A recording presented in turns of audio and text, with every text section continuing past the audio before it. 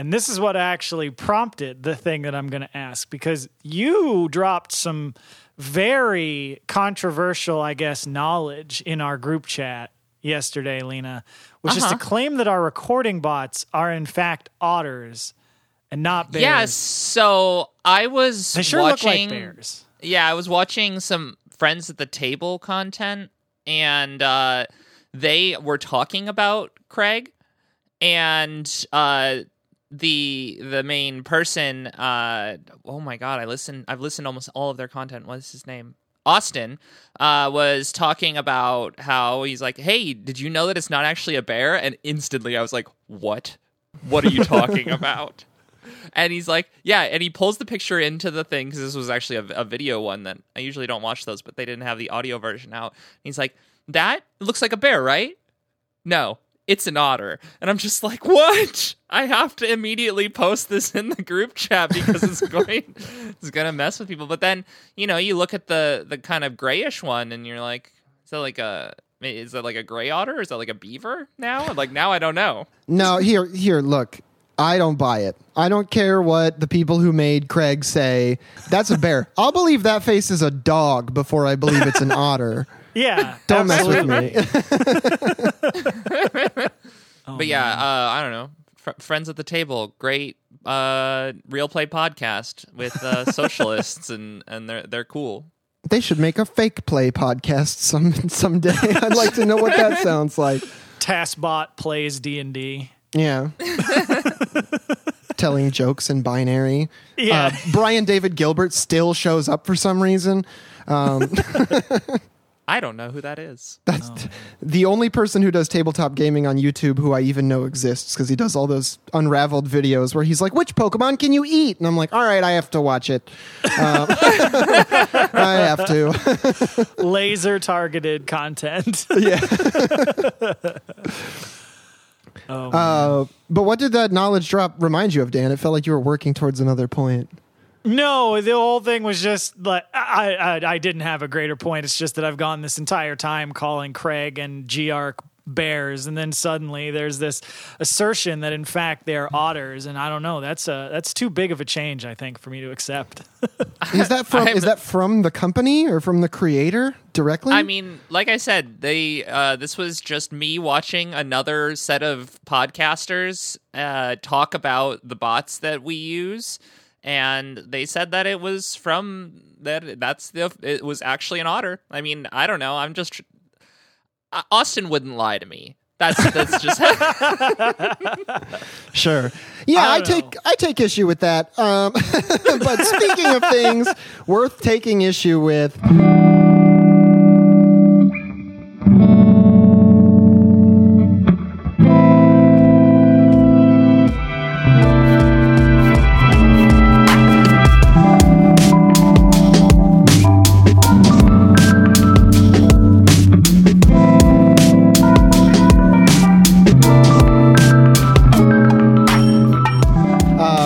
Work Stoppage, your number one labor podcast. We are entirely listener supported. Thank you so much for any money you might be giving us on Patreon. If you're not in the Discord already, get in there. It's free. If you are a patron and you don't have stickers yet, message us on Patreon for your stickers. And if you want to help the show a little bit more, leave a 5-star review on Apple Podcasts that says, Craig is a bear, damn it. That's right. But speaking of some fucking knowledge bombs, we want to drop one on you, which is Hudson Workers United has actually finally won their election after over a year. These are the workers that we had a chance to talk to on episode 69. Nice. And you might remember that their voices were significantly altered because we had to protect their identities. But now, after an insane amount of time, they have finally counted the votes, and in a major victory, better than a supermajority, they have secured a union at Hudson Legal and the North American Immigration Law Group. Yeah, I mean, they actually only had the Ithaca manager there to make sure to be the one vote against. There were 88 people who had voted, and 87 of them voted in favor of the union, with 32 challenge ballots, which did not matter. Fuck Hudson Legal. Yeah. I mean, it does show, like, it does help explain, like, why Hudson was so desperate to enact, frivolous legal suit after legal suit to delay the count. Because like, if it's that near unanimous, like they clearly knew they were going to lose, and we're just like, well, if we can just prevent the votes from ever being counted, then the election won't count. They were supposed to be counted in January. Yeah. And they just finished counting on the 24th or 25th or something like that. Something like that, the end of July. Yeah, ridiculous. Yeah, I mean, unfortunately, there hasn't really been like a whole lot of reporting about this election drive. Like I most had of to what find the vote count on the NLRB's website itself. Yeah, so like most of what we've had to hear about, the win and the whole process has come from the union themselves, which, I mean, that's a great source. It's just that it's not a ton of information.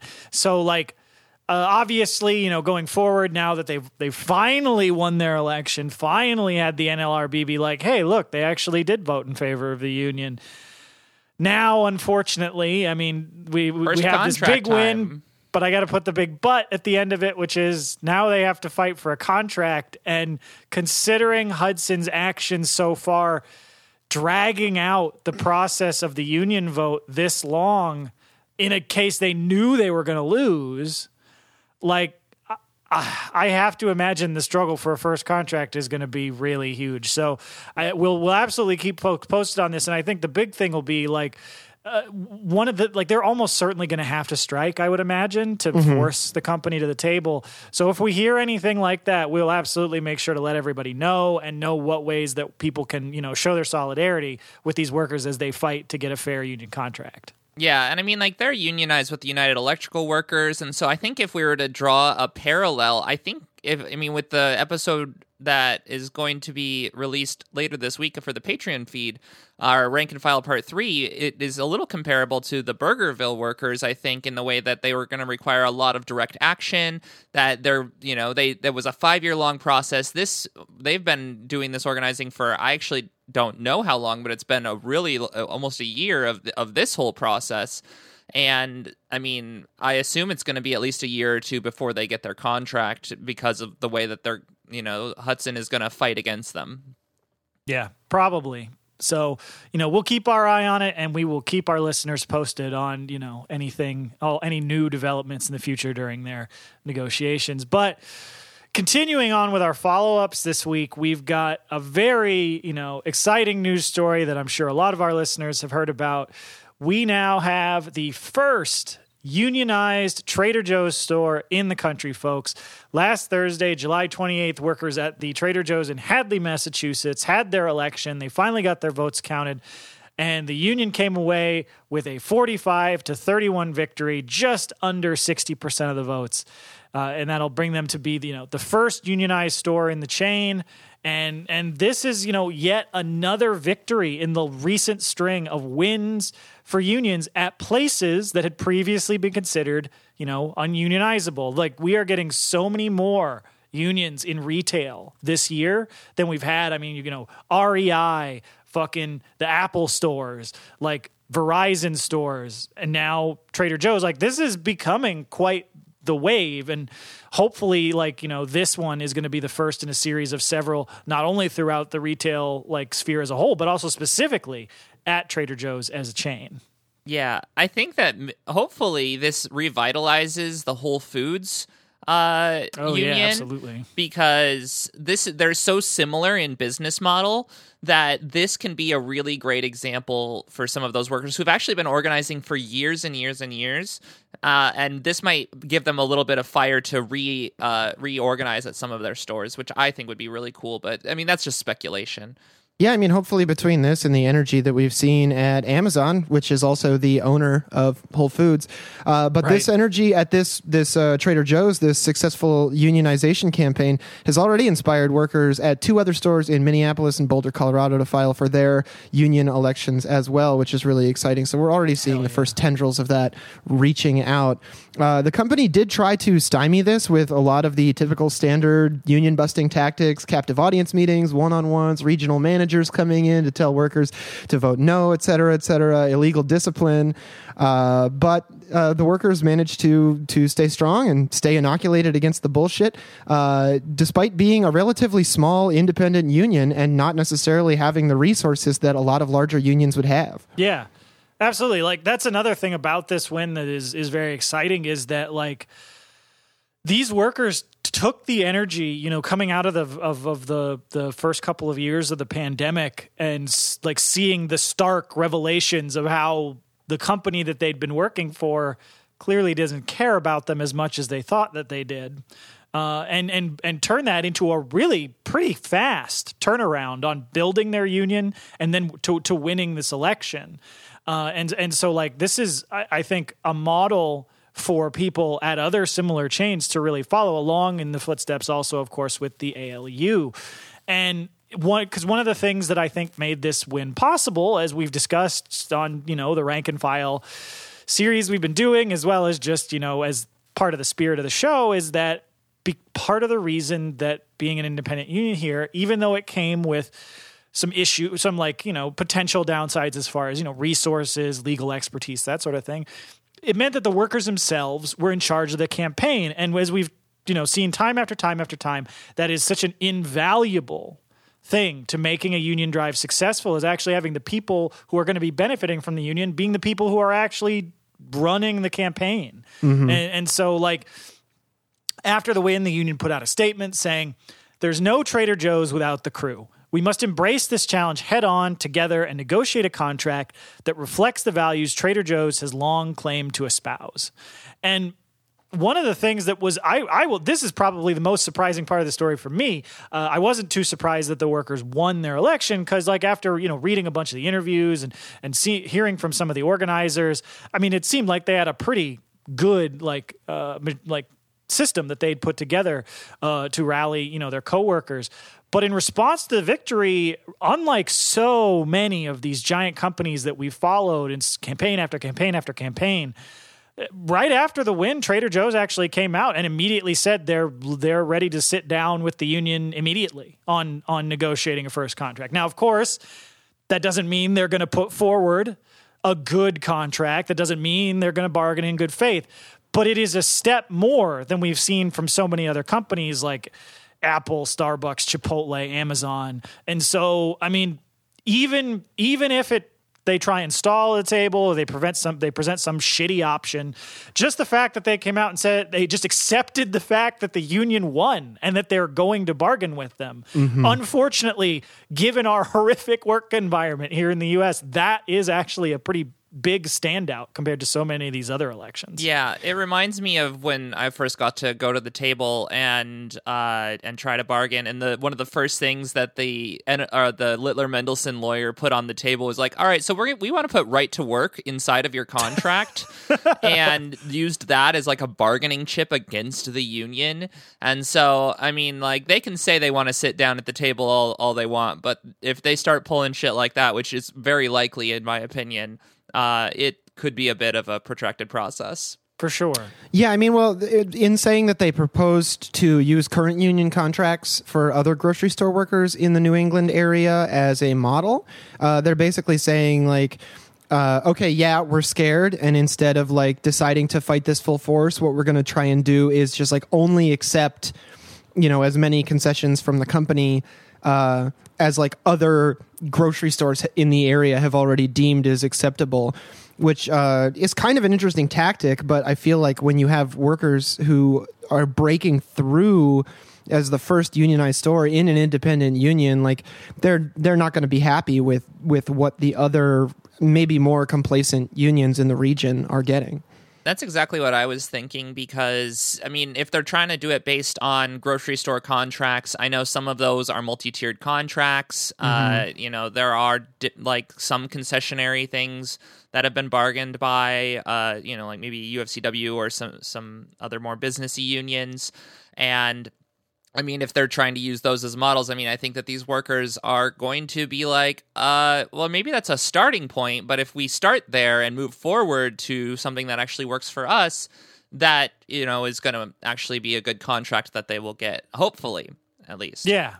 So, I mean, we'll see. We'll have to follow this because that's the thing. Like, it's one of the unfortunate things about the process in the U.S. It's like you've got that victory of winning your union election, and then that's fantastic. It's a huge step. It's absolutely important. And then you have to go do it all over again to win your first contract. So, well, and that's what we always say, and that's what good organizers always say is that this is not the victory. This is the beginning of our movement. This is the solidification of us as the union, and now we move forward with the power that we've created in this organizing drive.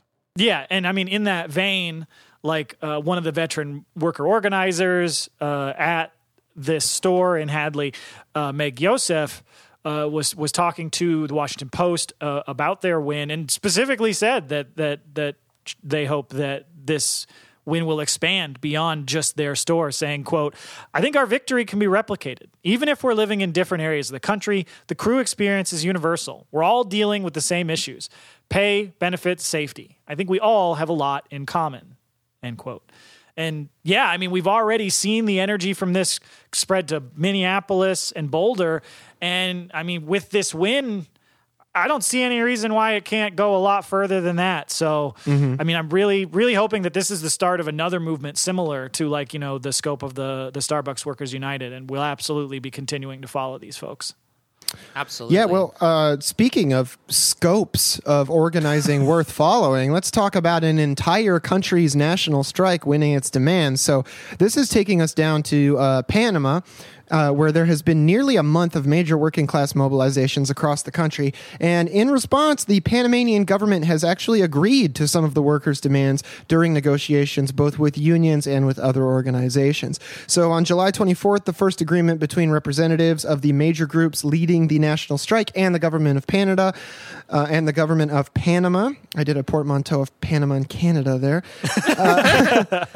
And the state actually agreed to use price caps, subsidies, and tariff reductions to lower the prices of key commodities needed by workers by 30%. And to facilitate this, the government has agreed to present a bill within the next 30 days to the National Assembly to increase the power of the state's regulatory agencies to control prices. So, I mean, Panama's not like a socialist country or anything, but when you have a bottom-up set of demands and they get passed, you get common sense socialist ideas like price control and subsidized industry. Well, yeah, I mean, that for me is if you're an American and you're listening to our show, and most of our listeners are, I know, but we have an enormous inflation problem here, and the response from our government has been, what if we made things worse for most of you? Right. Then you wouldn't have any money to spend on things, and then theoretically prices would go down, which isn't actually how the economy works, but it's the way that they have found to say that they're fighting inflation while actually doing nothing that would impact, the rich and the actual members of the ruling class, whereas not that organizing a national strike is easy. So Lord knows we've talked a million times on here before about how it requires an enormous amount of organization and background work to do. But this, I think, is so important as an example of Panama. I mean, we talked about the same thing in Ecuador and has been happening in other countries. These strong labor movements being at the core of these uprisings, as well as major, indigenous groups, socialist parties, communist groups, being able to come together and mobilize working people en masse, have been able to force through measures that actually address inflation in ways that actually help the majority of people. Because, I'm sure that members of the government in Panama had been like, look, hey, we'd love to solve these price problems that everybody's facing, but look, that's just the free market. And the difference is that the people in Panama, because there's that level of organization, because there's that labor movement there, because there's these movements of, indigenous groups, they're able to come together and basically tell the government, yeah, so how about you lower the price of stuff, or we just don't let the country, do anything. Yeah. Well, and this was the first of 2 points that they made concessions on, because on Wednesday, the 27th, a couple days after, the workers reached a further agreement with the right-wing government on fuel prices, and the government agreed to cap the price of fuel around the country at $3.25 per gallon, using $200 million in subsidies to lower the prices. And this is, that's still a very high price point for fuel, Sure. but Yeah. but I mean, I imagine that it was going to be much, much worse without these subsidies, and like these are the sorts of things that you can do with these rolling strikes, which basically that's what when they say mobilizations, they're no, I mean like it is there are some non-labor groups like Dan was mentioning, there's socialist groups doing protests and stuff like that, but one of the ways that you can kind of look at this is a little bit like a bunch of rolling strikes and protests, and that's how they have created this level of power that is able to create concessions from this right-wing government. Yeah, well, and you have leaders from these organizations giving absolutely no fucking sign that they're willing to slow down just because some of their demands have been met. So you have Saul Mendez, who is the general secretary of the Single Union of Construction Workers, which has a abbreviation SUNTRAX. I'm sure that works in Spanish. I have no idea what it stands for, which is actually the largest union leading the strikes. And he said that the agreement was good, but more demands still must be met. And then we have a quote from Fernando Abrego, the general secretary of the Association of Teachers of Panama, who told Presna Latina, quote, "Every achievement made on the single dialogue table is the result of the struggle in the streets for a better Panama." And I really love the constant reinforcement that it is that exact struggle in the streets that produces these results, and at no point should we ever get caught up in just like some around the table bickering. Everything comes back to the actual actions of the people who are affected by this stuff.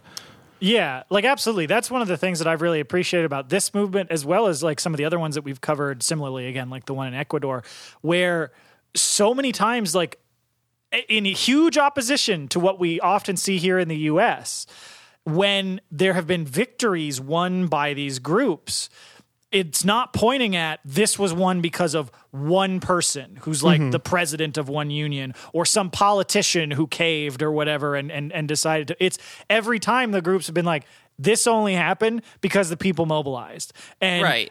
Like to reinforce that it's like the class struggle doesn't stop. And if you win a couple concessions, it doesn't mean everybody should go home. It means you continue until you win everything. Because again, these demands are recognized not as nice to haves. They're demands because they're necessities. And that's one of the things that I think they've done a really good job in both Panama and Ecuador and in many other countries that have had similar protests of emphasizing that. Yeah, so well, and I think also in the United States, we do say things like, oh, it was, this group that mobilized and then went to the table and agreed with this higher up. And it really does erase the actual people on the ground who created the conditions for those concessions in the first place. Yeah, so I mean, having gotten these two wins out of the Panamanian government, there are still 6 planks left in their platform that are unaddressed as of right now. So the issues that they're still trying to get some traction on are the freezing of the price of medicine, freezing of the price of electricity, increasing spending on education, increasing measures to fight corruption, increasing funding to resolve the crisis of the Social Security Fund, and establishing an independent cross-sector monitoring body to oversee the reforms. So, I mean, these are no small asks. In particular, like freezing the prices of medicine and electricity is going to sting the pocketbooks of some Panamanian capitalists and ruling class members quite badly. But I have nothing, honestly, at this point. It's hard to believe that the Panamanian people can be stopped. Like it seems like they have too much organizational ability and power at this point. Yeah, because in response to these victories, the concessions that the government has been forced into by the popular mobilization, there were some of the big roadblocks of some of the biggest highways that the people had been doing have been subsequently lifted as part of okay, you gave us that concession, we'll lift this roadblock. But it's not you gave us one concession, now everybody can go home and we'll let the experts sit around a table. It's, okay, good. Now we got 6 more things, and we're going to keep having marches, and we're going to keep having protests while you guys negotiate on these other 6 things. And then if those get agreed to, then maybe we can stop all this. So, yeah, I mean, the whole thing is really inspiring. And specifically, I would point out that demand to freeze the price of electricity, that's a huge one because, like, I don't know about, the specifics of a lot of the material conditions for the workers in Panama, but I've been reading, like, stories from, like, places like Brazil and other parts of Latin America where because of the increases in fuel prices, where the price of electricity has soared to an absolutely absurd percentage of people's like income. Like I think in Brazil, they were saying that for some working class people, now their electricity bill is something like 25% of their total budget because of how high it is. Wow. That's ridiculous. Insane. Yeah. Well, in the idea of, the de-neoliberalization of Panama, which is the goal of a lot of these workers, we are going to move to another international story where we are seeing the extreme neoliberalization of their labor. And this is in Ukraine, where there is currently the ongoing war between Russia and Ukraine, and in the United States and Russia in that way as well. And Ukraine's parliament voted earlier this past week to basically gut the country's labor law and throw a vast majority of the workforce into basically at-will employment, zero protections. It's basically the U.S. model. They are trying to turn what still a country that still had some of the Soviet era labor protections into what is, basically a neoliberal hellhole. Yeah. So this change in policy, this new law, strips any workers that work at small, quote unquote, small and medium enterprises of these protections, and that is about 70% of the laborers in Ukraine. So all of these 70% of Ukraine's laborers are placed on individual contracts with their employer. They have no authority, or rather, trade unions have no authority anymore to veto workplace dismissals, and so now most workers, I guess, whether formerly unionized or not, are now at-will workers that can be fired at any time for any reason with no protections. And then, of course, the Ukrainian ruling party's justifications for this are as Ayn Randian, Friedmanian, Hayekian as you can get, saying, quote, extreme overregulation of employment contradicts the principles of market self-regulation and modern personnel management, which is to say, our business consultants from the USA and Great Britain have told us that we need to fuck over our workers more if we want to be a quote-unquote modern European democracy, whatever the fuck that means. Yeah, like...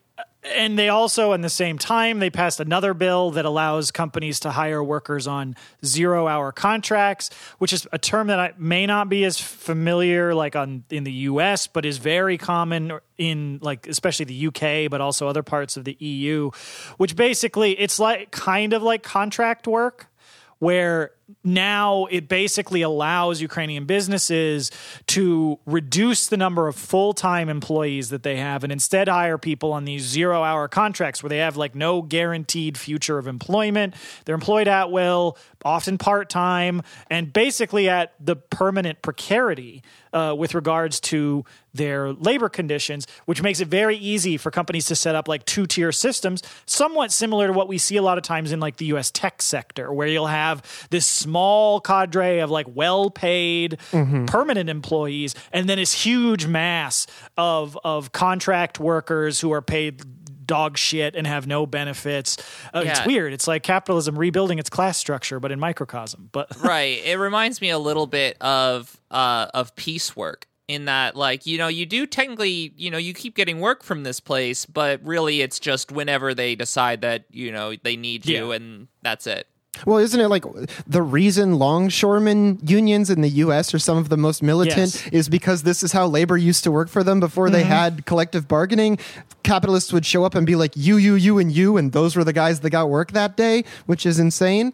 And it looks like the Ukrainian government has no interest in going anywhere but right back to that situation, because you have a quote from one of their members of parliament, Danilo Hetmentsev, who wrote on Telegram a week before the bill passed, saying, quote, this is what happens in a state if it's free, European, and market-oriented. Otherwise, the country will be traveling with one leg on an express train to the EU and with another inside a Soviet-era train going in the other direction, which That's not a mixed metaphor. That's a metaphor salad. And also, like, a weird, it's weird when Americans try to say that, like, Russia is still the USSR, but when Ukrainian politicians say it, it completely fucking blows my mind.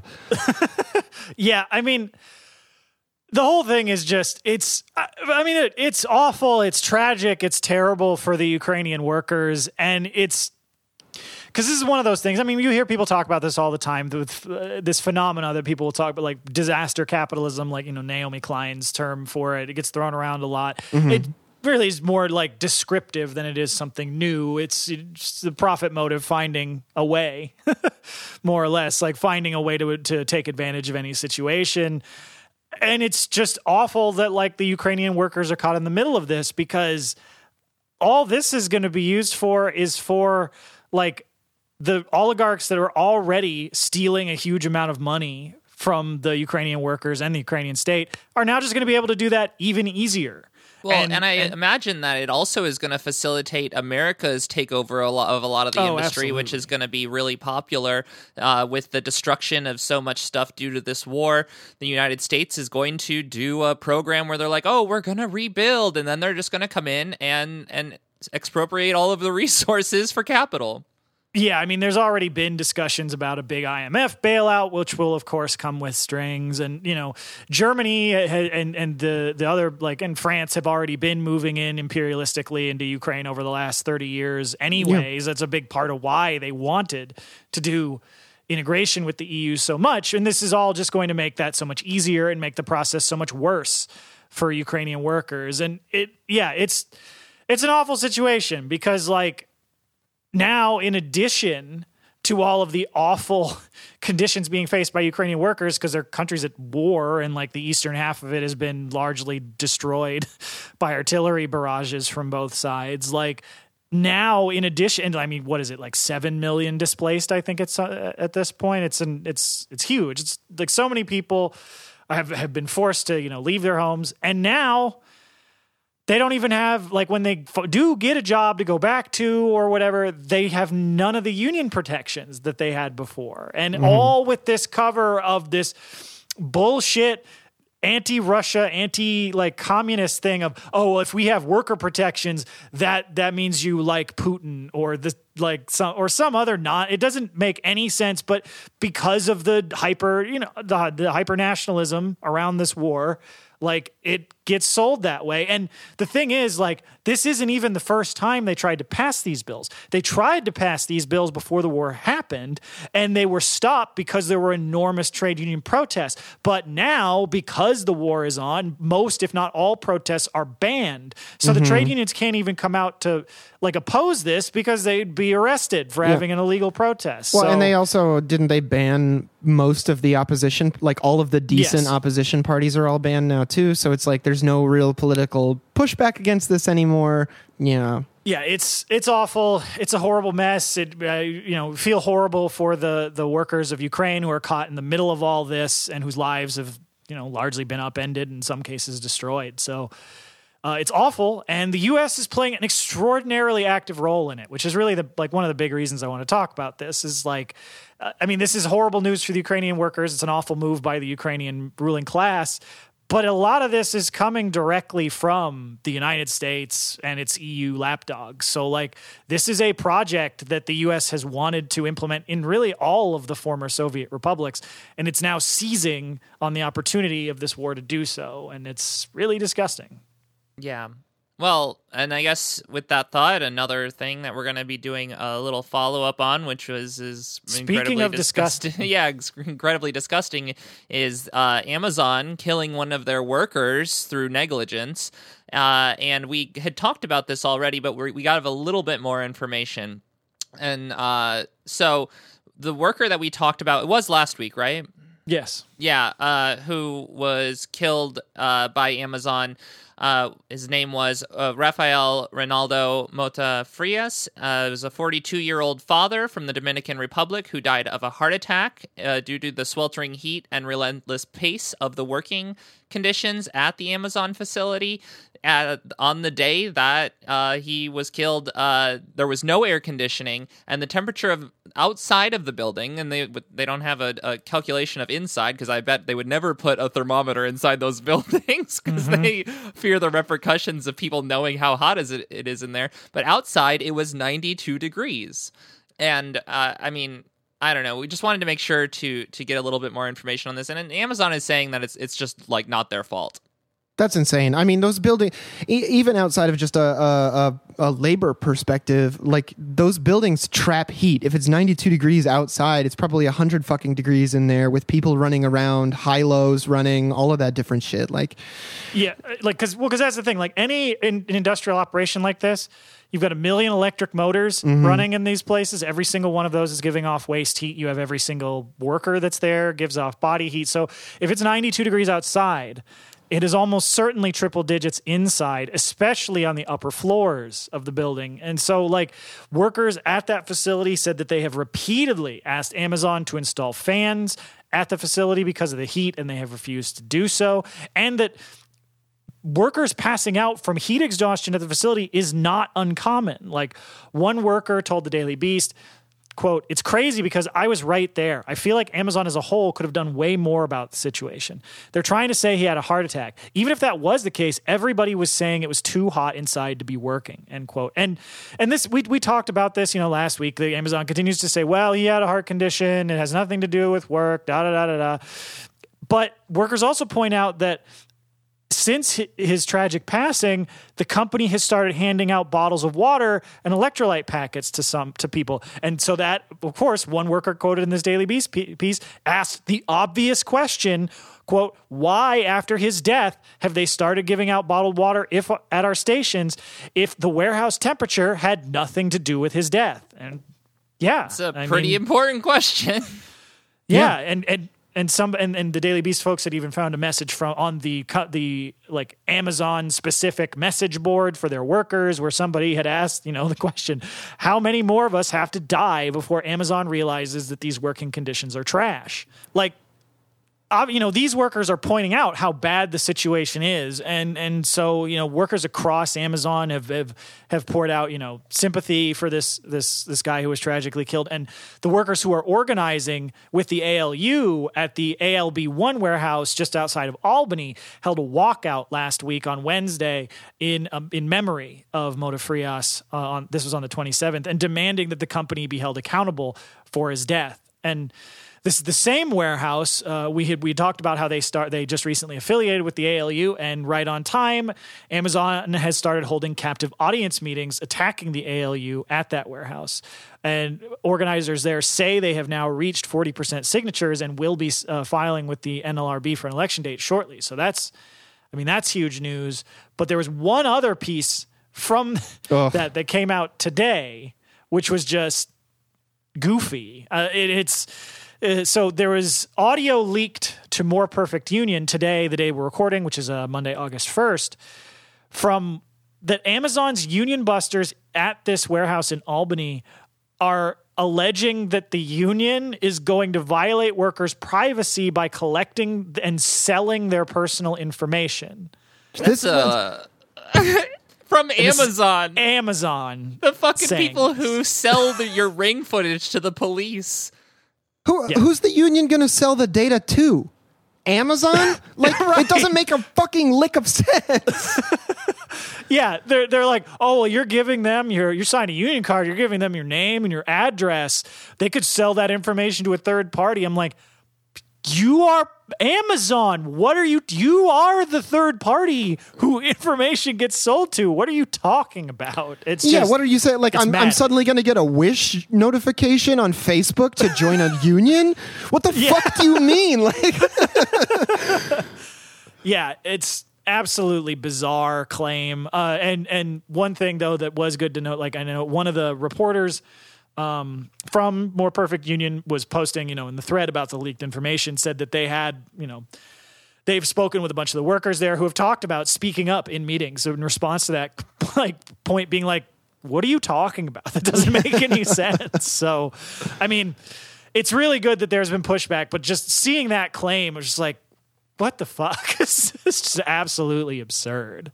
Mm-hmm. So there, in addition to Amazon's absurdity, there has also been an OSHA investigation into Mota Frias' actual death, and the agency has, in addition to investigating his death, opened investigations at several other facilities across the country as part of a potential criminal investigation into widespread underreporting of injury and illness rates, which, not that we have a lot of faith in OSHA on this show, but that's a really good sign, because anybody who has even a passing familiarity with how to understand statistics should be able to tell that Amazon does routinely and chronically underreport injury and illness and has made warehouse work at least twice as dangerous for the people who work there.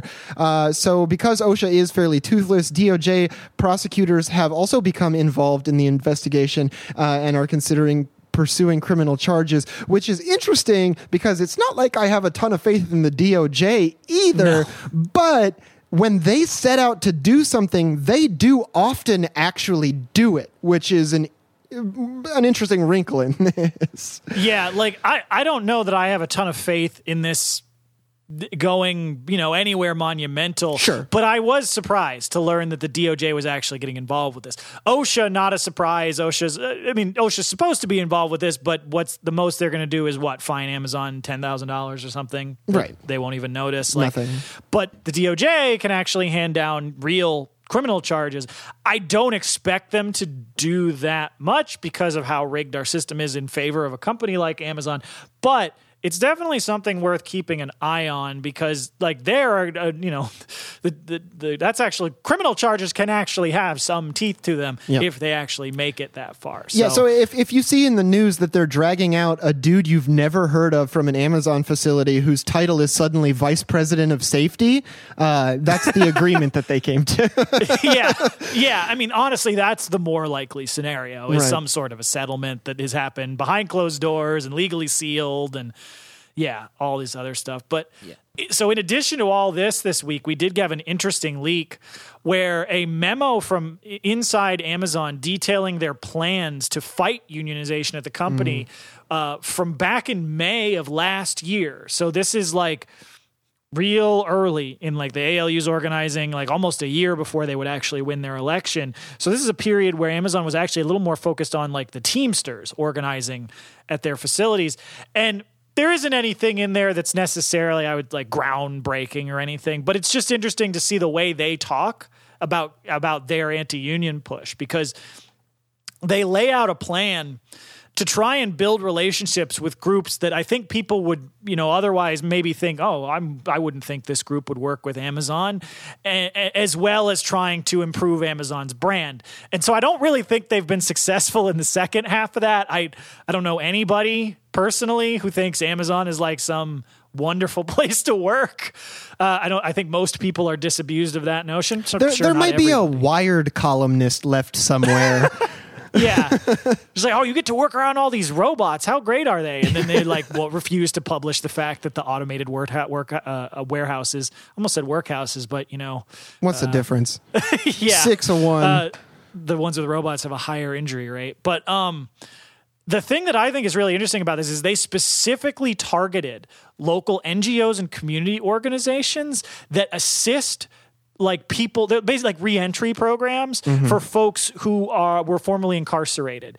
And this is I hated reading this because this is such an insidious, evil thing to do, to try and launder their reputation by helping, quote unquote, people getting out of it being incarcerated by providing them jobs where, you work them half to death like all the rest of their employees.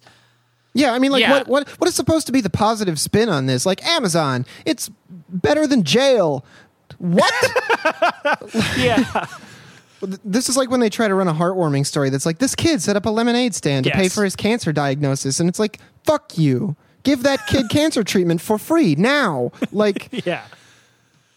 Yeah, it's just so gross because their plan is more or less predicated on the U.S. system that disenfranchises felons, anybody who's gone through the criminal quote unquote justice system, and like makes it so much harder for them to get access to basic services, to get access to many jobs. And so then they come in, there's a quote from their memo that says, many former offenders do not qualify for federal benefits that can improve their lives and provide stability post-incarceration.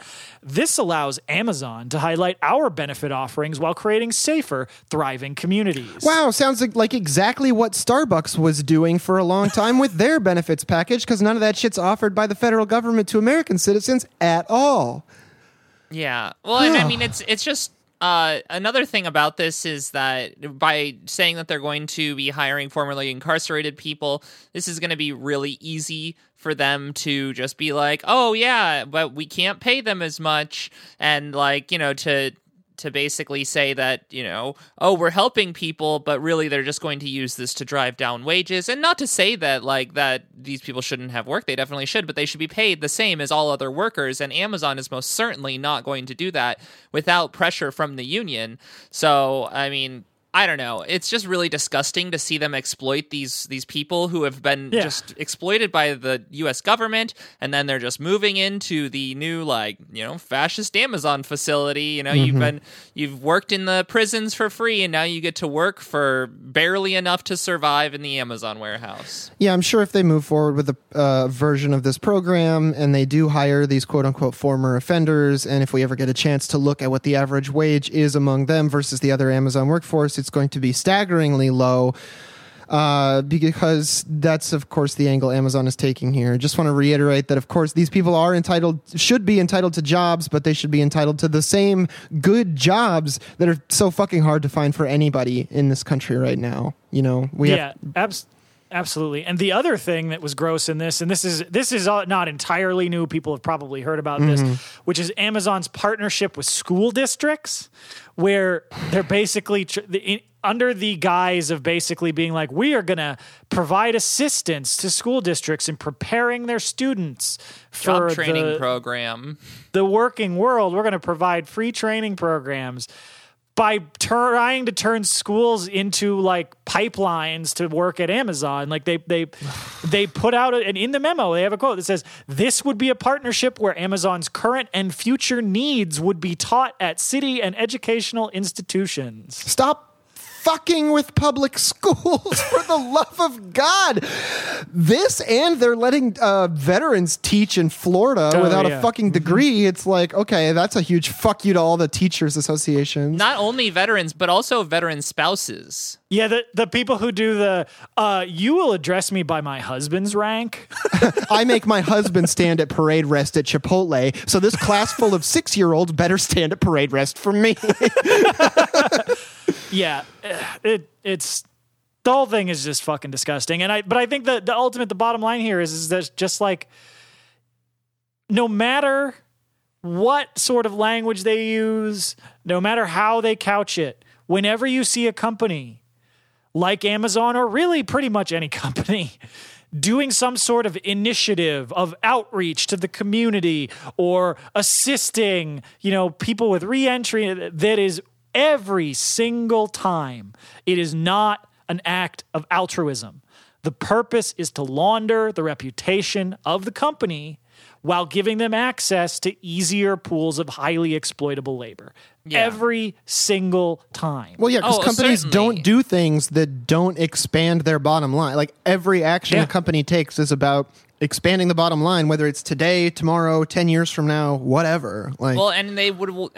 Usually this is done in a way that they say, oh, you should be so thankful that we trained you, and that's why you get such a low wage. And basically hold that sort of education, because honestly, job training programs are great. They can, or they can be great. Right. I mean, there are lots of unions that do retraining programs for people who work in extractive industries, and those are super important programs that need to be expanded and invested in. But when they're specifically brought up by these profit-driven capitalists, it is always with the notion that they will then have power over these people that they've trained to reduce their wages or indoctrinate them into the Amazon brand and become, anti-union people, because it's like, oh no, Amazon is the people who trained me or whatever. And still, never addressing the fact that their surplus value is being extracted specifically for the enrichment of the ruling class and has no real benefit to the wider society. I mean, Absolutely. once you start letting corporations have a say in what gets taught in schools, I'm sorry, that's just bald-faced fascism. That's just regular fascism. It's not even diet anymore. Like, there's no Absolutely. pretense at that point. So Yeah. So as not to leave our torrent of horrific Amazon news on a too sour of a note, even with all of this union busting, all the lies, all the community manipulation, Amazon has not been able to crush the workers organizing for a union at their facilities. And we don't have a lot of information on this. I tried to find more, but there isn't a ton. But workers at the largest Amazon warehouse in the country, MQY1, which is just outside of Nashville, Tennessee, workers there have announced that they are organizing with the ALU last week. So, seeing this spread to Kentucky, to just outside Albany, to now the biggest warehouse in the company, that's pretty awesome, especially considering, we're seeing all the enormous resources being thrown at defeating the ALU. So want to leave folks on a high note. There's more organizing going on. There is more stuff. There are more workers fighting back against the fascist Amazon.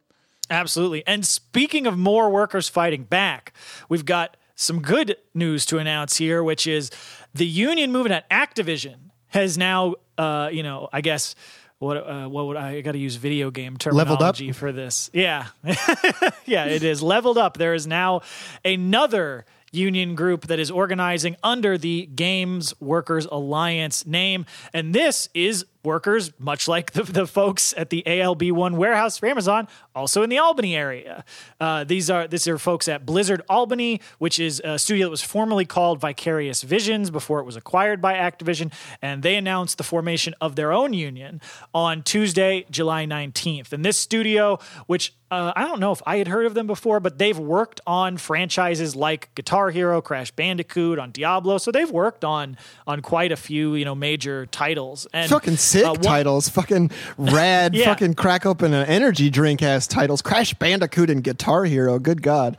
I love that. Yeah, and so once again, the union group here is focusing on the QA team, much like at Raven Software. So at this is a group of workers of about 20 workers, and they did ask for voluntary recognition. They did not receive it in the week-long time frame they gave the company, and so they have applied for an official NLRB election. And one of the organizers there, Amanda Lavin, a associate test analyst with the company, told the Washington Post, "I firmly believe that having the union is going to give us the power that we need to make our workplace better. It's very exciting to go public with it and hopefully be able to inspire others in the way we've been inspired by Raven and Starbucks and Amazon and all the unions that have come before us." Yeah, and I mean, the fact that that they did not respond to the voluntary recognition shows that they are already interested in acting in bad faith of the future neutrality agreement, and I think that this is kind of showing that even with the Microsoft neutrality agreement, which really Activision should be adhering to right now if they really are planning on being part of Microsoft, is to show that in the face of this that they're not really actually, the neutrality agreement doesn't have as much power as as we would hope. But in a Twitter thread announcing the formation of their union, the workers said, "We created a union to empower ourselves and secure the following: competitive and fair compensation, pay transparency, better benefits, and improved healthcare coverage, address disparities in titles and compensation to accurately recognize our contributions and responsibilities, establish transparent processes and lines of communication for addressing all workplace issues, including misconduct and retaliation, improve the work-life balance of our workers, including establish reasonable protocols to address the demand of crunch time," which every time we talk about video game companies, crunch time is always one of the biggest issues, because that's when workers end up working 80-hour weeks and end up sleeping in their vehicles or in the office, and those sorts of conditions are unacceptable. And the idea that the union is going to be fighting back against this crunch issue is, I think, going to be a really great organizing factor for their union, especially just because if people have been through crunch, I'm sure that they know exactly why they need a union. Mm-hmm. Yeah, absolutely. And so, the workers there have said that they were inspired by the process at Raven Software for their organizing. And yeah, they are affiliated with the CWA like the other Games Workers Alliance groups. And, unsurprisingly, the response from the company has been this boilerplate statement that said they, quote, deeply respect, end quote, the rights of the workers to organize, but that they think that their workers would be better off with a, quote, direct relationship. I'm so fucking tired of boilerplate statements. One of these days, someone's going to have to sneak in and turn that fucking boiler off. Yeah, absolutely. They've just announced it. They did participate in the walkout that Activision Blizzard workers had, about a week ago. And one employee told WAPO that if the executives at ABK want their workers to be productive, engaged, and invested in the success of their workplace, they must recognize and bargain in good faith with unions. Workers deserve to be treated well and compensated fairly for the work they do, and for too long, this has not been the case at Activision Blizzard, end quote. And I think to emphasize what the truth of this worker statement was the fact that they felt the need, and I'm sure they were right to do this, to ask to remain anonymous when being quoted by WAPO. So, I think that tells you about the probably justified concern that they have about retaliation from the company. Yeah. Well, with that, we're actually going to be doing something that we don't get to do very often, which I think is very exciting. We're actually going to cover a little bit about the UAW convention that's been going on, where we've talked about in our Rank and File Part 2, the one member, one vote that was put in through the UAW in the face of much corruption by the actual administration that is actually still in power, and what is coming out of that convention right now. So the past week, they've begun their convention, and while workers don't get to vote on the new leadership, like the actual people who replace the people in leadership, until later this year, there have been some victories and also some betrayals in the convention so far. Yeah, so largely, I've been following a lot of this via, like, the UAWD has done a lot of great reporting on their own, but then also, like the Detroit Free Press, Detroit News have had people, there. One of the things that the UAWD did point out, and because, we've talked about on the show a bunch of times, how there is a new insurgent, independent labor movement growing in Mexico, and a lot of that is at car part plants, so it has a direct relationship with a lot of the work that the United Auto Workers Union in the United States does. And UAWD has themselves been in support of the various unions that have been growing there, Cynthia, Snidus, the other independent unions. And they had asked the UAW leadership to invite activists from those new unions to the UAW convention to show solidarity so they could have, international discussions between their unions, how they could support the independent movement. And they didn't even get a response from the leadership. Like, they didn't even get a no. They just got no answer whatsoever. And so, like, the UAWD put out a statement saying maybe Ray Curry, who's the president of the UAW right now, doesn't want delegates to hear how these workers got rid of corruption in their union. Yeah, I think that's a very telling statement, and I do think that they're afraid of that. When if the Cynthia organizers were up there and they'd like show examples of concessionary contracts, how the union isn't actually sticking up for the workers, the old company union, and to have the workers at UAW be like, I'm seeing some parallels. Maybe we need someone to come in and reform our union. And maybe that's the UAWD. And with that, you can actually see some of the initiatives by UAWD actually making it to pass. One of the things, which, there's a little bit to this story. Originally, the strike pay was not going to start until day 8 of a strike, which was meant to discourage strikes, and they actually got that pushed back so that it starts on day 1 of the strike, which is really great.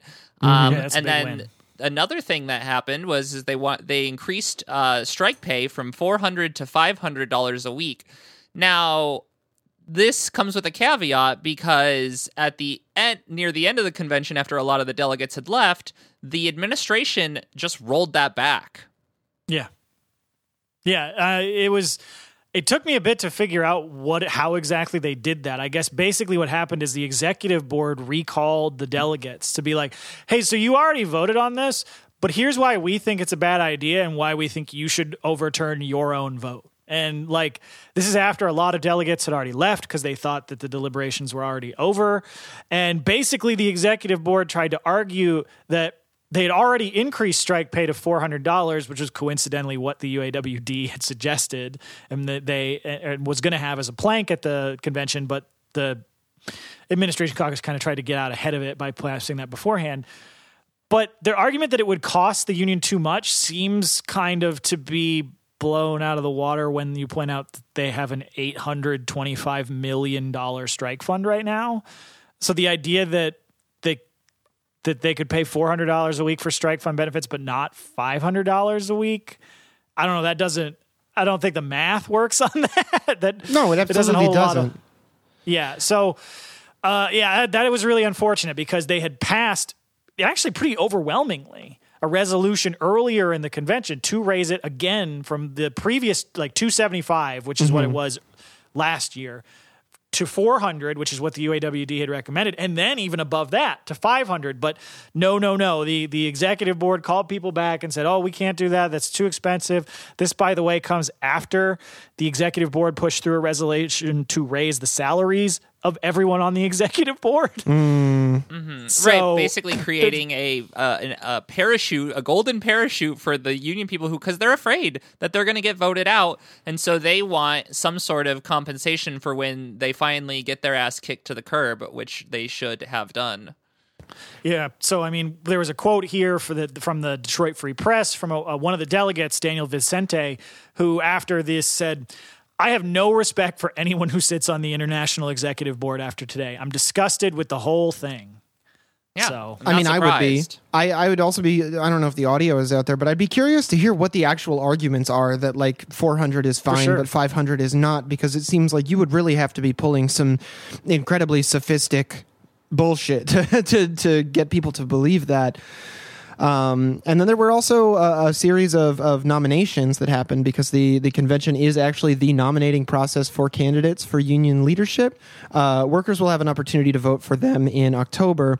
7 candidates for union president were nominated during the convention, including, of course, incumbent and head of the administration caucus, Ray Curry. And then you also have the UAWD, who announced their nominees for president on a platform of, quote, no concessions, no corruption, no tears. And their nominees were Sean Fain and Secretary Treasurer, for their nominees for president, Sean Fain, and their nominee for Secretary Treasurer, Margaret Mock.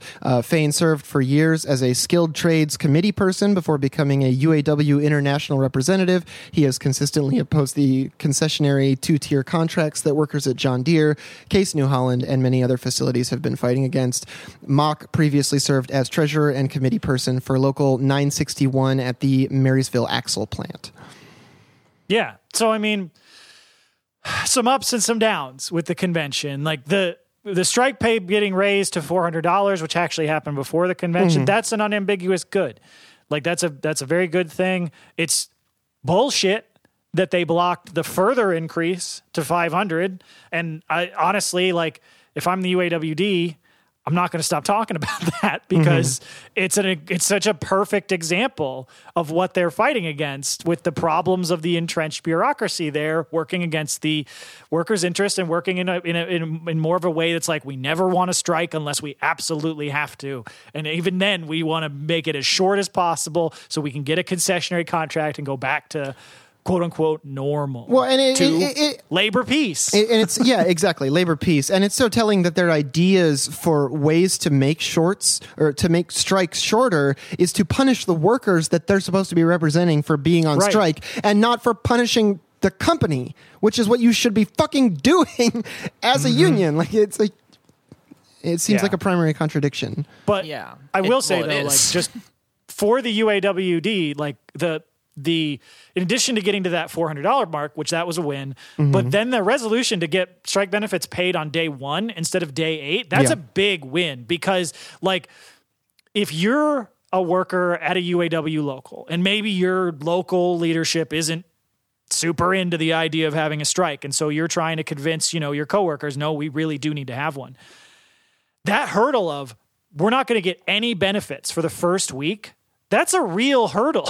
Like to know that like you're going to go on strike and for that first week, you're not going to get anything until day 8 of the strike. Well, and it also discourages like shorter strikes for like smaller issues, which is one of the ways that you actually build up the power of your movement. And one of the things that we talk about in our rank and file episodes is like the structure tests of like, hey, can we do small actions? And I mean, if people are afraid to even do small actions, you're never going to actually engage the workers and get them involved in the union to build more power to actually have those larger strikes, which end up being over months, to be incredibly effective, because you need that cohesive union mentality in a lot of the workers in order to actually make those really successful.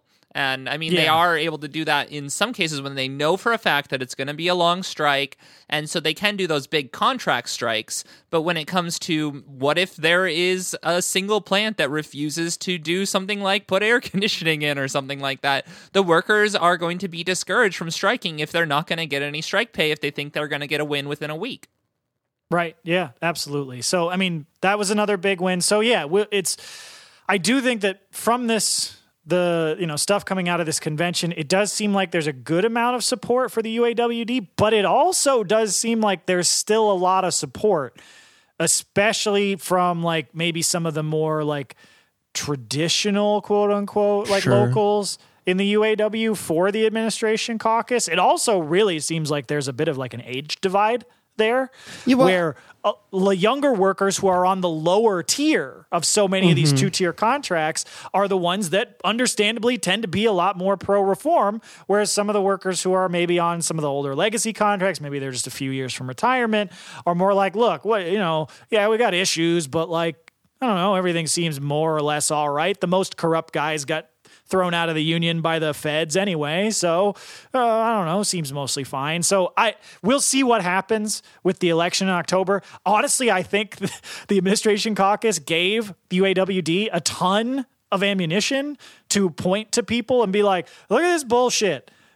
We should have had $500 a week. People voted for $500 a week, and then the executives came in and took it away. So, like, I think they've got a lot to campaign on, but it is also the first time that members are having an opportunity to do this, one member, one vote, direct election of the leadership. So we'll see. I mean, certainly very hopeful for the UAWD, but I think it's fixing all the problems in the UAW, like any giant organization like this, is going to be a long process. Absolutely. Well, and in another long process that we have been covering for months and months and months, we will move to our Starbucks segment, where we're going to, obviously we've been front loading these with some of the more egregious examples of Amazon's union busting, and we're not going to change that trend this week. But we'll get to some of the really cool stuff, I promise. This week, Starbucks started by firing two of its worker organizers at Scottsboro, Alabama, in retaliation for union organizing. The workers were fired on July 23rd, just 2 days before the ballots in their store went out for their election. And this brings the total to at least 57 workers who have been illegally fired for organizing since the union movement began, along with the 252 filed ULPs covering 470 different specific instances of illegal actions by the company. And I mean, this has led the NLRB to sue the company in 18 different cities so far. These numbers are only growing, and I think that Starbucks is really doing their best to hit a high score on this shit. Yeah, well, they definitely moved forward with their insane plan to just close 16 Starbucks stores. That happened on Sunday, July 31st, last weekend.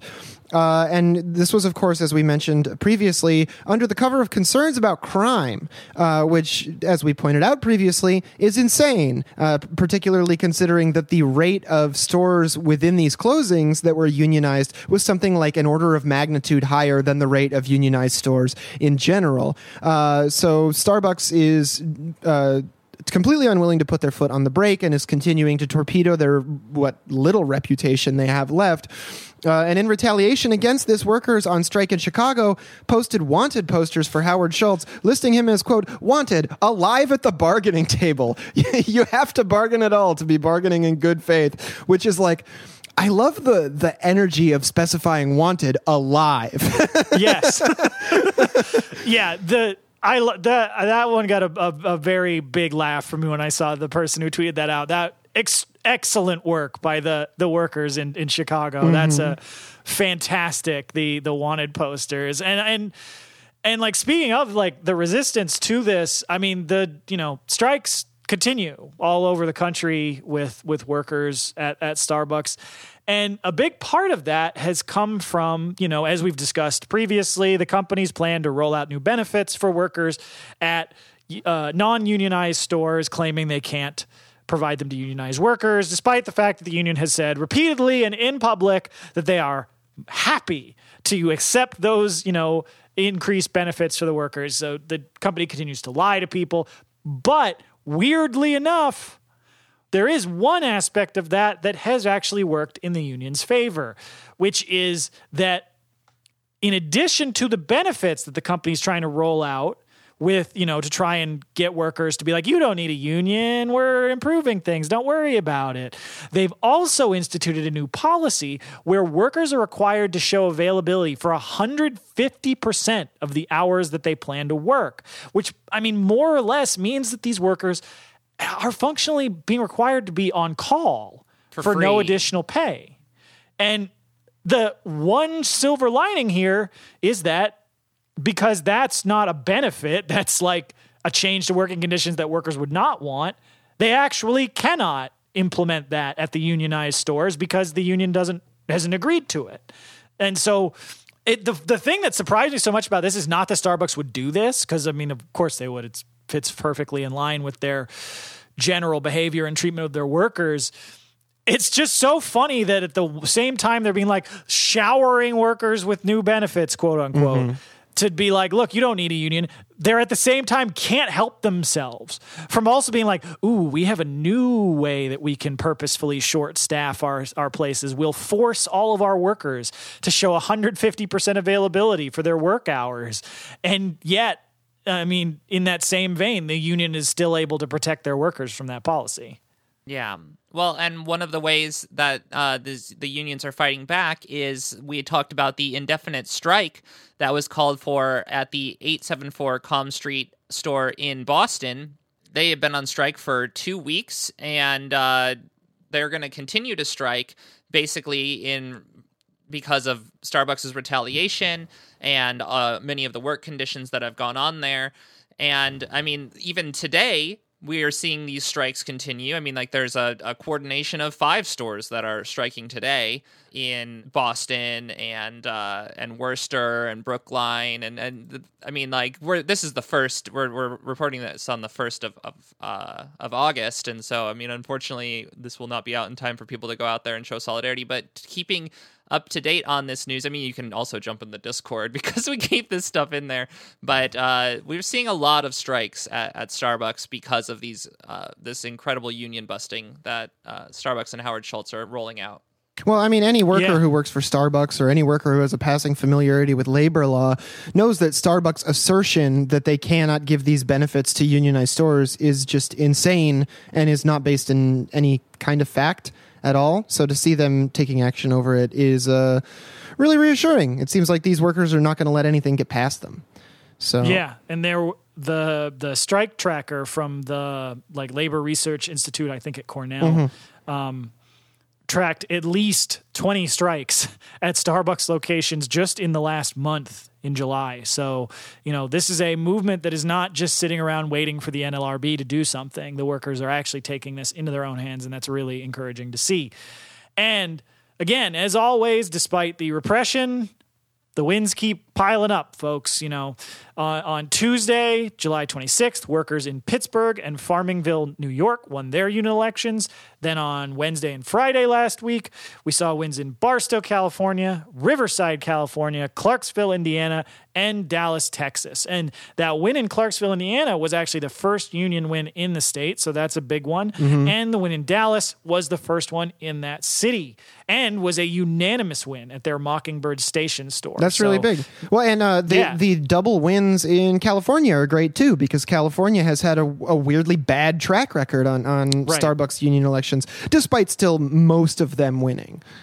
Yeah, it's something like the average, because that's the thing, because these win totals bring the national level to 207 unionized stores and an election win rate of over 82%. The weird thing with California is their win rate is only 60%. Right. So, but yeah, I mean, nationwide, despite there maybe being the volume of wins is a little lower than it was earlier in the year, keeping the win rate over 80%, still well above average. So, continued incredible track record by Starbucks Workers United. And speaking of above average, we've got your meme review with above average quality memes. That's right. That's the work stoppage promise, folks. We cannot promise you the best memes on the web. That'd be really difficult. There's a lot of competition for that, but we can promise above average quality. That's right. Our first meme is actually a meme that multiple people have sent to me this week. I assume because they know that I'm very interested in labor issues, but I must also assume because they know that I do intend to become a model trains guy once I reach old age. Not now. In 30 years. But so this is a tweet from @NightOffices, Stolen Velour. great handle. That's a great name. It says, usually I'm strictly ideologically opposed to my dad's model railway obsession, but even I have to admit this is adorable. #UpTheRMT. And then it has a text from their father, whose name is presumably John Davies. It says, it's a photo of little miniature picketers on a little miniature railway strike line. And it says, pickets out on my layout today. All trains stopped. It's just this cute little photo of a model train at the station and picketers and just this model town and just this guy, he's starting to get it. Yeah. Well, I love the idea because I feel like for a model train person, the joy is that you get the trains, you get the dioramas, you get it looking exactly the way you wanted, and then you get to kind of stand there and be like, yeah, these trains are moving people and products around. But to be a model train person and to make little picketers and then stand back and be like, yeah, these trains aren't moving anything around today. That's beautiful. I love that. Yeah. Incredibly wholesome energy. This is like those single-player role-playing games. It's like one of those journaling games, but you're just like some dad in a basement with a big model train, doing your different role-playing. Yeah. I love it. So our next one, this is one of those ones where they use 17 different fonts. So it's just like a multicolor background with a couple of clip art pictures in here. So it's just got coworker. Comrade, that's your co-captive. You are both being held hostage by your oppressive wages and labor exploitation. Proletariat gang, rise up. Yeah. I love that Proletariat gang rise up looks like a meme tag. That's the name of the page or something. Yeah. Oh, yeah, because it's stretched weird. The emojis are really tall. And also, the photo of the people shaking hands is really low quality. And, yes. There's a face posted over one of them, and then next to Proletariat gang rise up is a very clearly communist style sun in the background with a guy with a hammer about to hit the anvil. Pretty cool stuff. And then. Then the next one we have we have to fit one of these text-only memes in here, at least once per episode, and this one is by Cat Thousand. Oh. Yeah. Anyway, the text on this was, sorry, I can't come in today. I'm encumbered and can no longer run or dodge, and attacks consume much more stamina. And I just like this kind of crossover between video games. It's very simple. but I appreciate the stupid joke. Your boss is like, take off your armor. It's like, before coming to work? Absolutely not. Yeah, anybody who has played a like Elder Scrolls game has dealt with the pain of this, and going to work's a hell of a lot harder. So yeah, well, I mean, like, I'm going to be honest with you. I just started playing Elden Ring recently. That's the first game where like the equip load actually means something that I've ever played. Like, there's no weight in Diablo 2. You can carry as many of anything as you want. Nothing will happen to you. Herodric cubes inside Herodric cubes inside Herodric cubes. That's what I'm talking about. what we need to do is figure out how ULPs can be used to like encumber businesses. Because at this point, Starbucks wouldn't be able to move anywhere. Yeah, well, if you really want to get one over on your boss, what you really need to do is learn his attack patterns and identify vulnerable spots. That's right. You got to figure. You got to roll into them, not away from them. Yeah, but yeah. So the next one is a Sarah Scribbles comic. This one that I think most people can probably relate to. I think it's your standard 4-panel. It's just titled "How It Feels to Be Alive Lately," and so it's got Sarah there just sitting there in the middle of presumably a park or a field, and it's just sitting on a blanket labeled "Existing." And then the second panel, you see this person and then I moved away from the mic. Sorry. So on the second panel, you just see like somebody's head kind of peek over across the panel, and in the third one, he leans in and goes, "That'll be $70." And then the last one is just to zoom in on Sarah's face as she starts to tear up. Okay. It's very true. They want to make it so that it costs money to be anywhere. It's illegal to be poor. Yeah. Well, and like my landlord just put a sign out front trying to get new tenants, and they were advertising the price of rent. And I was like, hey, that's $400 more than I pay. So when my lease goes in March, I can expect to be paying at least that. And then also, I used to be able to go to Aldi and spend less than $100 and fill the cart up. Now I fill the cart up halfway, it's $130. Fuck you. Ridiculous. Ridiculous. Man. This segment brought to you by inflation. Yeah. AKA corporate profiteering. But yeah, I mean, this whole thing, remanded me of that classic tweet that's just like, damn, why is being alive so damn expensive? I'm not even having a good time. Yeah, and then, speaking of it being illegal to be poor, our next meme is actually a memification of a real life story that happened where I believe it was in a city in Texas. Yeah. That I think Dallas actually. Yeah, that an armed leftist group. I think they're a leftist group was actually defending houseless people's tent encampment from police, and this is a memification of it with the Cheebs, like the big buff Cheebs, and then a crying little cop Cheebs as well, and the big buff one is like a red bandana wearing like redneck style with a gun. And says, "These people are our neighbors. Fuck off." And the cop Cheebs is like, "We're here to protect property values with carceral punishment." And just like, I love it when people fight back against the fucking cops trying to criminalize people who are just trying to fucking exist. Mm-hmm. The funniest thing though about, the meme itself is only like funny if you know about the story, but like the backlash in the media over this was just so.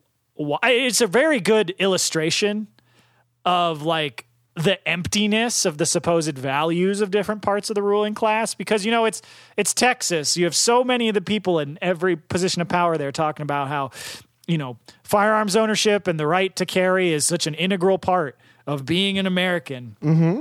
But the second that you have people like openly carrying, not like they weren't fighting the police or anything. They were just there to be like, oh, you want to force these people in tents to leave? Well, we're going to give them the time to get their stuff and take it with them rather than you just throwing it in the trash and violently evicting them, that's really all the event ended up turning out to be.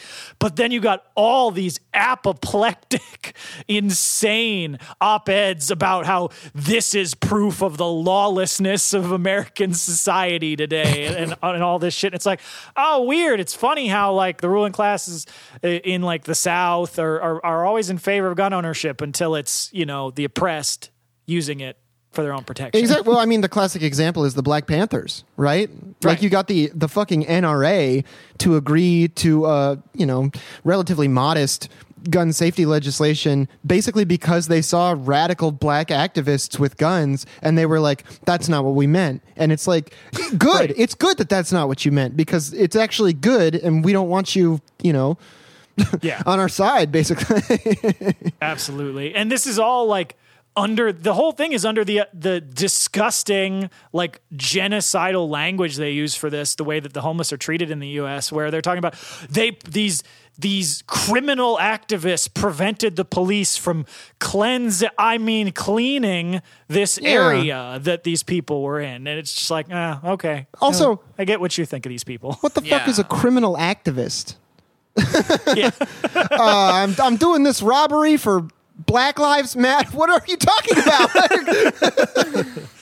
Yeah, it's insane. It's getting wild out there, folks. Stand up for your local homeless population, because your local politicians certainly aren't going to fucking do it. Yeah, absolutely. And with that, we will wrap for this episode. We want to thank you all for listening. And if you'd like to support the show a little bit more, you can go to patreon.com/workstoppage and give us $5 a month. You get access to all of our Patreon episodes, there's overtime episodes on organizing rank and file unions. There's a history of the repressive state apparatus. There's all sorts of really great content in there. If you can't find that stuff as a patron, in the Discord, which is free for everyone, there is a dues payer channel for Patreon members. And in the description of that, there are links to each of the styles of overtime episodes and shop floor discussions. Another thing that you could do is leave us a 5-star review somewhere. There are no reviews on our Facebook page. Please, we could use a couple there. Yeah. Follow John on Twitter at FacebookVillain. Follow the pod at WorkStoppagePod. And listen to Beep Beep Lettuce and Red Game Table. Oh, yeah, Red Game Table. I'm on that now. Hey, we just released the first episode in the new season. And, there's going to be lots of really great spooky adventures that we're going to be on. So check out Red Game Table. And as always, labor peace is not in our interest, and solidarity forever. Solidarity out there. Solidarity, everybody.